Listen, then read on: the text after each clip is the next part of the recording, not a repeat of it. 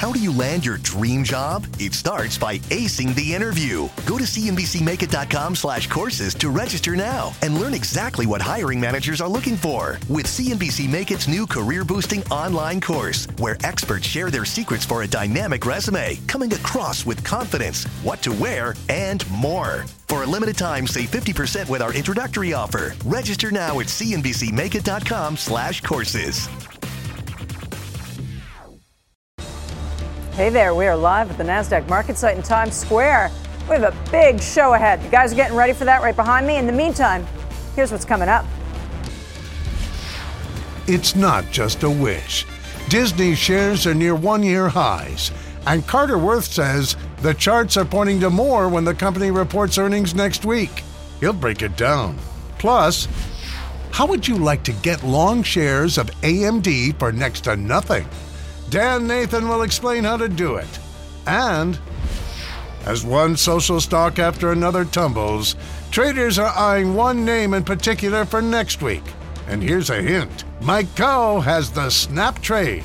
It's time to risk less and make more. The action begins right now.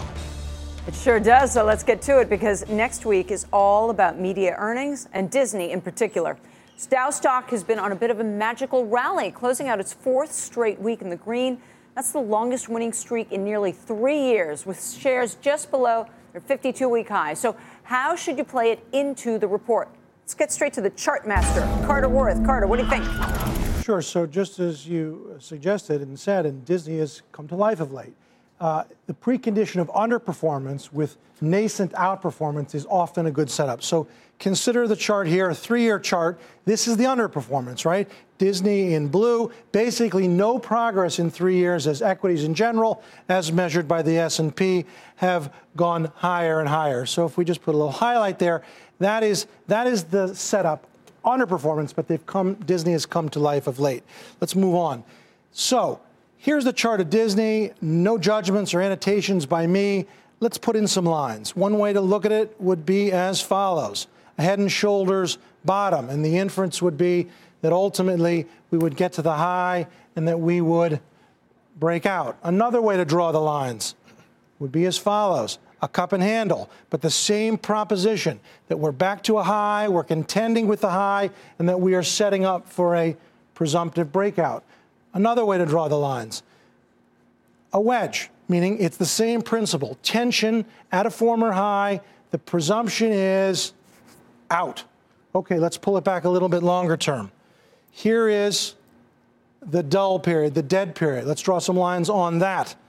And what we've got is this tension. Now, if you were to zoom in here, what's happened is that we've actually broken above the upper band of that wedge. So that's the beginning. Let's pull it back even further. Here's really long term, going back to a period where Disney was dead, came to life, and then is dead again. Are we about to reassert ourselves? Put in the lines. And again, we are just starting to move above that key upper band. What I'm thinking here is pretty big move. Again, I like the outperformance up 9% in the past month versus the S&P up 3%, with the precondition of 3 years of underperformance, buying Disney into earnings. Wow, all right. Mike, what do you think of everything Carter said, and what's the Disney trade here then? Well, so, this is interesting because it was almost exactly 3 years ago that Disney, which had historically traded at a premium to the market, had that earnings disappointment in summer of 2015, and it basically sort of lost all of its mojo. It's trading right back, essentially, to that exact same level. What's interesting is that around that time, full year 2015, the company made just over $5 in EPS, and it's probably going to do over $7 now. So basically, you're buying the stock with 40% more earnings than it had in 2015, but you're getting it for the same price. So it's trading at a discount to the broad market. I like that. Options, though, premiums are elevated going into earnings. They are obviously always going to be that way, but even more so now than usual. It's implying about a 4% move above the 3.3% it usually does. I think we should take advantage of that elevated premium, look to sell. The August 115 calls, you could collect $1.80 for that when I was looking at that earlier today, and then use that premium to help finance the purchase of the October 115 calls for $3.60. Now, think about that for a second. You have the August options, which have 2 weeks to expiration, and the October options, which have more than 2 months to expiration, and they're only double the cost. The idea here is that those short-dated options are going to decay. We're going to obviously mitigate the cost of that elevated options premium and get to take a longer-term bullish bet on the stock at a lower cost. Is this how you do it? I think this trade makes a lot of sense. And we talk about calendars a lot into events. You're kind of threading a needle a little bit. So if Carter's right and you get that breakout, this is not exactly the right trade to have on. You agree with that? I think what Mike's saying is he's positively inclined from a fundamental standpoint, but you could see the thing consolidate a little bit around 115. Now, a move above that, you still make money. A move below it, if it doesn't go too far below it, you still own that October 115 call, which will be the level that it breaks out. It's going to go from 115 right to 122, which was the all-time high made 3 years ago. And I think that's probably what you're playing. That's the price objective, right? Yeah. But the tension is there, and that's what makes a good trade. It could all be a bust, go the wrong way, but the setup is right. And because you do have these multiple formations, a head and shoulders bottom, you've got a pennant, you've got a cup and handle, and you have that long-term setup. And again, it's up 9% the past month, beating the market, having underperformed. It's quite right, I think, for something special to the upside. Mike, last word on Disney. Yeah, I think the critical point that I would make here is that obviously we've already had quite a move, and we're expecting that to continue. And I'm sort of thinking that maybe half of that move is already done, and that's the reason why I'm willing to sell that option, because obviously if I thought it was going to be a sharp move, I wouldn't be selling any options on it at all. All right, now to the hottest tech stock of the year. That's Advanced Micro Devices. The chip stock is on an absolute tear. It is up 80% in 2018 and hitting its highest level in more than a decade earlier this week. Dan, you think could be right for a further breakout? Well, it's interesting. Last week this company reported, and they actually guided below where street consensus was, but it didn't matter. The stock went up. And when I look at this sort of price action with a stock that's up 80% on the year, like you just said, act really well despite bad news, it makes me feel like something's kind of going on here. It's got an $8 billion market cap. It's got a really great balance sheet, just not a whole heck of a lot of debt. The net just a few $100 million. And the thing is doing better than Intel in a bunch of areas, something that it hasn't done in a long time. And I think this is really important. There was a time last year when these guys were growing sales in chips for crypto mining. Well, the company just guided the second half of this year to crypto mining sales down 50%. You've basically taken a lot of risk out of that being something that could draw the stock down, okay? And it could be a huge tailwind if it were to go up. So to me, I just think kind of this stock acts like there's somebody who wants to take it out. So to me, I don't want to buy a stock at $18.50. It was trading $9 earlier in the year. But I want to use options to kind of set up a structure where I'm not paying any premium, but I have leverage to an upside move. And I was looking at October expiration today when the stock was trading at 18.5. You could do something called a call spread risk reversal. You could sell an out-of-the-money put and use the proceeds to buy an out-of-the-money call spread. And specifically looking at October, you could sell the October 16 put at 55 cents, and you could use the proceeds to buy the October 21-25 call spread for 55 cents. This is how this trade makes money. As the stock goes up towards that 21 strike, the calls will appreciate and the put that you're short will depreciate, and you should have gains on a mark-to-market basis. On October expiration, between 21 and 25, you can have gains of up to $4. The worst case scenario is that the stock is at 16 or lower and you are put 100 shares per one put that you are short. That's the worst case scenario. That's down about 14% from current levels. I just want to make one point. When you're saying $25, what are you talking about? I have a couple charts here that kind of help me inform these strikes. Here's a 5-year chart. It shows you how important this 15-16 level was, a breakout. I'll let Carter speak to that a little bit. That's probably a level I'd be okay buying the stock, okay? And then look at this chart since 2000. It shows you just how important that level is. And if this thing gets going, and there really are takeover chatter going on, this is going to be up 30-35%. That's where the takeout level is. It could be higher. Mike Cohen, the key is the 16%, the 16 level, that Dan signed. That's the level from which it gapped up post-earnings. So worst case, having it put to you there is really, frankly, an excellent entry point if one weren't anticipating it. But it doesn't even have to get down there. The way this looks is it's just about to explode up. This type of a structure, I think, really makes sense in this case for the reasons that you highlighted. Number one, the stock has gone up. One of the things you didn't point out, though, is that options premiums aren't cheap in this thing at all, which is the reason you want to be short that call and short that put. You look to sell more options when premiums are elevated. Take a look at the cost of the October straddle in this thing. It's about $2.50 on an $18 stock. So the stock's going to have to move substantially if you're just an outright premium buyer. So using a structure like this, if it just sits here, you're likely to see some profits right here as those wing options decay more rapidly than the one you own. So I want to make a point about the stock up 80% on the year. What was the best performing stock in 2016 in the entire S&P 500? What was the best performing in 2017? What was it called? NVIDIA. That's one of their biggest competitors in a lot of different areas, AI for cloud computing, servers. There's a lot of stuff going on here. I think this is an asset that's kind of $2 cheap in terms of what you could get it for if you're trying to compete with NVIDIA. So to me, the price action of this thing speaks to something else that's going on here. For everything options action, check out our website, optionsaction.cnbc.com. And while you're there, sign up for our newsletter. It's what I'll be reading this weekend. So what are you waiting for? And here's what's coming up next. You won't believe just how much traders see Snap moving when the social giant reports next week. Plus, calling all Options Action fans. Reach into your pocket, grab your phone, and tweet us your question at Options Action. If it's nice, we'll answer it on air when Options Action returns. How do you land your dream job? It starts by acing the interview. Go to cnbcmakeit.com/courses to register now and learn exactly what hiring managers are looking for with CNBC Make It's new career-boosting online course, where experts share their secrets for a dynamic resume, coming across with confidence, what to wear, and more. For a limited time, save 50% with our introductory offer. Register now at cnbcmakeit.com/courses. Welcome back to Options Action. Snap is the last of the social stocks to report earnings next week. Let's get to Julia Boorstin with a look at what we can expect. Hey, Julia. Michelle, when Snap reports its second quarter earnings Tuesday afternoon, investors and analysts will be looking for signs of momentum after user growth and revenue fell short of expectations last quarter. Analysts expect Snap to grow revenue 38% year over year to $251 million, while they also expect the company to lose 17 cents per share in the quarter. That's a cent more than the company lost in the year-ago quarter. The options market is pricing in a 17% move in either direction for the stock. Now, Snap's rivals, Facebook and Twitter, have suffered since their earnings reports last week on concerns about slowing growth, European privacy regulations, and a greater focus on safety and security impacting their bottom lines, raising concerns that Snap may suffer from similar trends, particularly when it comes to slowing user growth. Since Snap's IPO last March, the stock is still down about 25%. Wedbush analyst Michael Pachter is still concerned, adjusting estimates for the second quarter lower to reflect updated growth assumptions for daily active users, saying downloads of the app in the second quarter suggest weaker daily user growth than he previously modeled.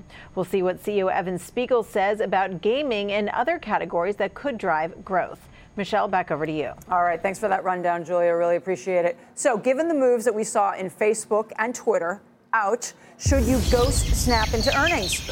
Mike's at the Plasma with the call to action. Mike. Yeah, so we're going to take a look at doing a put calendar, kind of like Disney, but maybe on steroids in some respects.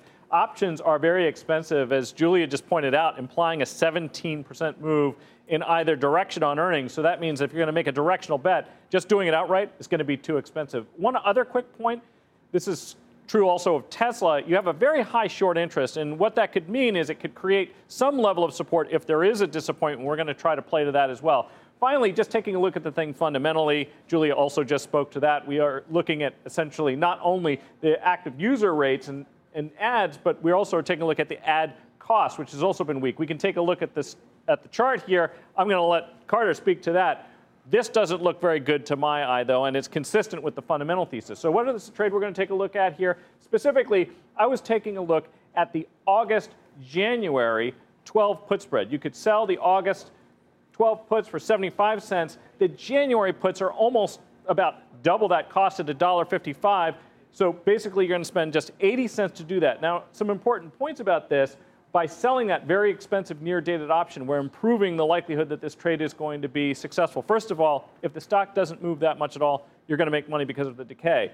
In the longer term, it doesn't need to fall as much because we collected 75 cents. So you can see 90% chance that it hits 12, 75% chance that it hits 11. It doesn't actually have to get down that low. But to get to 10, which is essentially where you would need it to go if you were just going to buy that January put outright, obviously the probability is much lower. So we're trying to improve our odds of success, factor in that short interest as we take a look at this trade.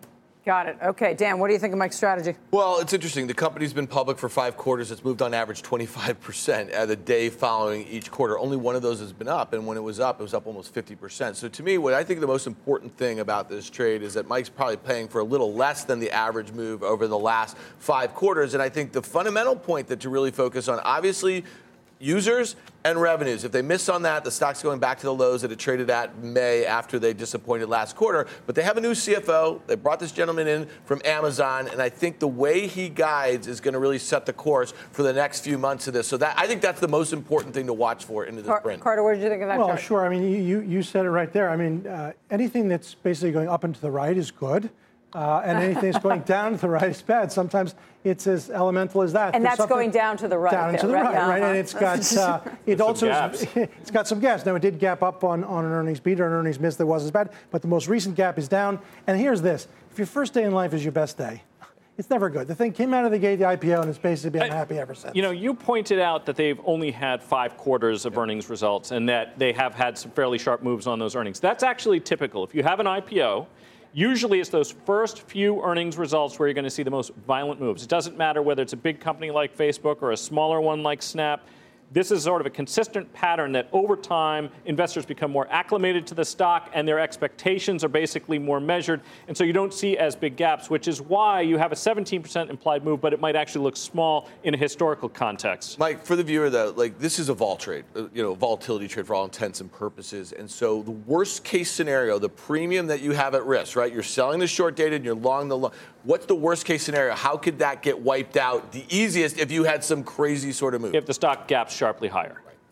Right. That would be the worst possible case. But, of course, the worst possible case is 80 cents, right, which in a stock that moves the way this one does is not a huge amount of risk to be taken. Got it. Okay.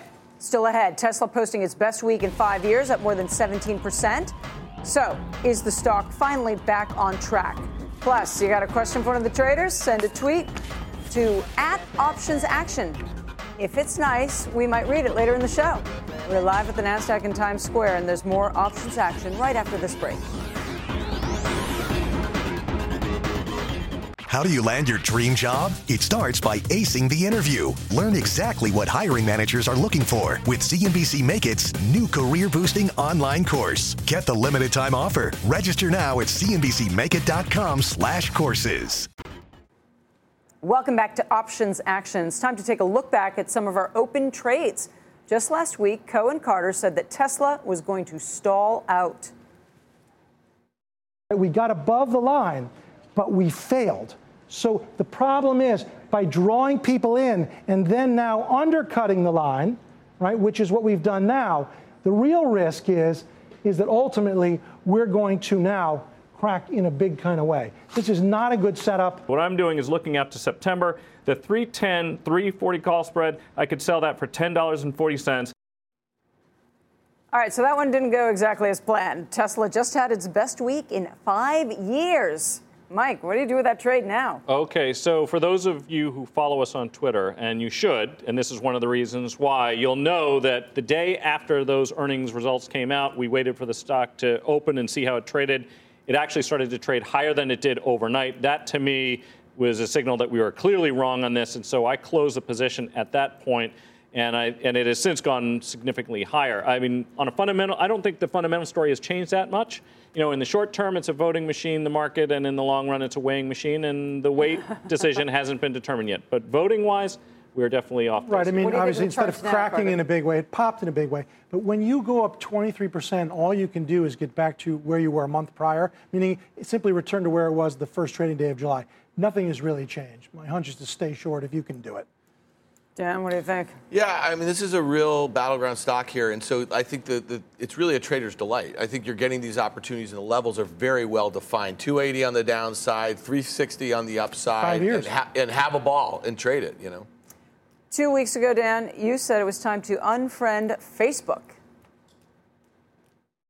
The options market is implying about a 5% move in either direction. That's about $30 billion in market cap. So if you're long the stock and you're thinking about maybe some short-term protection for a move back to that breakout level, I think that makes sense. So today, I was looking at August expiration when the stock was trading at 210. You could buy the August 210 190 put spread for $5.50, buying one of the August 210 puts for $7. And Facebook did do a face plant, the stock plummeting 15% since your call, Dan. How do you manage that one now? Well, really interesting. So Tesla overshot its implied move, but that was a $45 billion market cap. Before this, Facebook was one of the largest stocks in the world at above $700 billion. It lost 120 the next day. Those are really unexpected sort of moves. This was the 210, 190 put spread. The stock traded as low as, I think, 170 or something like that. It's through all the strikes. It's trading like stock, basically, the puts. So you basically have no reason to keep this on. You take it off and you move on. I mean, it's price discovery. It's the magnitude of the drop and dropping below 170. And today we're right where we opened on the first print after the bad news. It belongs here, so to speak, meaning anticipating it, brilliant. But now that it's happened, it's not a buy or a sell. Sometimes stocks belong where they are, and that's the case here. Facebook is fair price, if you could say that. Yeah, I mean, speaking to fair price, I actually look at it and I think it's an interesting candidate for possibly selling puts or selling condors or something like that, because I kind of feel like it's found a new level here. Further weakness from here, I'm kind of discounting that somewhat, and this might be one of those things that also, if you happen to own the stock, that you could think about selling some covered calls against it if you're not interested in selling. I don't think you have to. All right, coming up next, your tweets and the final call. It is time to take a tweet, and we have a question from CNBC superfan Ivan the K, who says, August is historically a dead month for volatility, and we're already seeing lower vol. What's a good option strategy if you think there could be a surprise volatility spike in August? What do you think, Mike? I think that's a great question, and I would actually take a look at the September options. August is typically the most expensive time to rent if you're getting a house in the Hamptons, but it's pretty much the cheapest time to rent if you're thinking about buying options. So I would actually take a look out to September, maybe somewhere between the 275 and 280 strike puts. Those things are going to cost you less than 1% of the current level of SPY. And obviously, if you're thinking vol could spike, you're probably expecting S&P could drop. You think that's a good idea? I just want to let Ivan know that Mike rehearsed that whole Hamptons thing in the break. All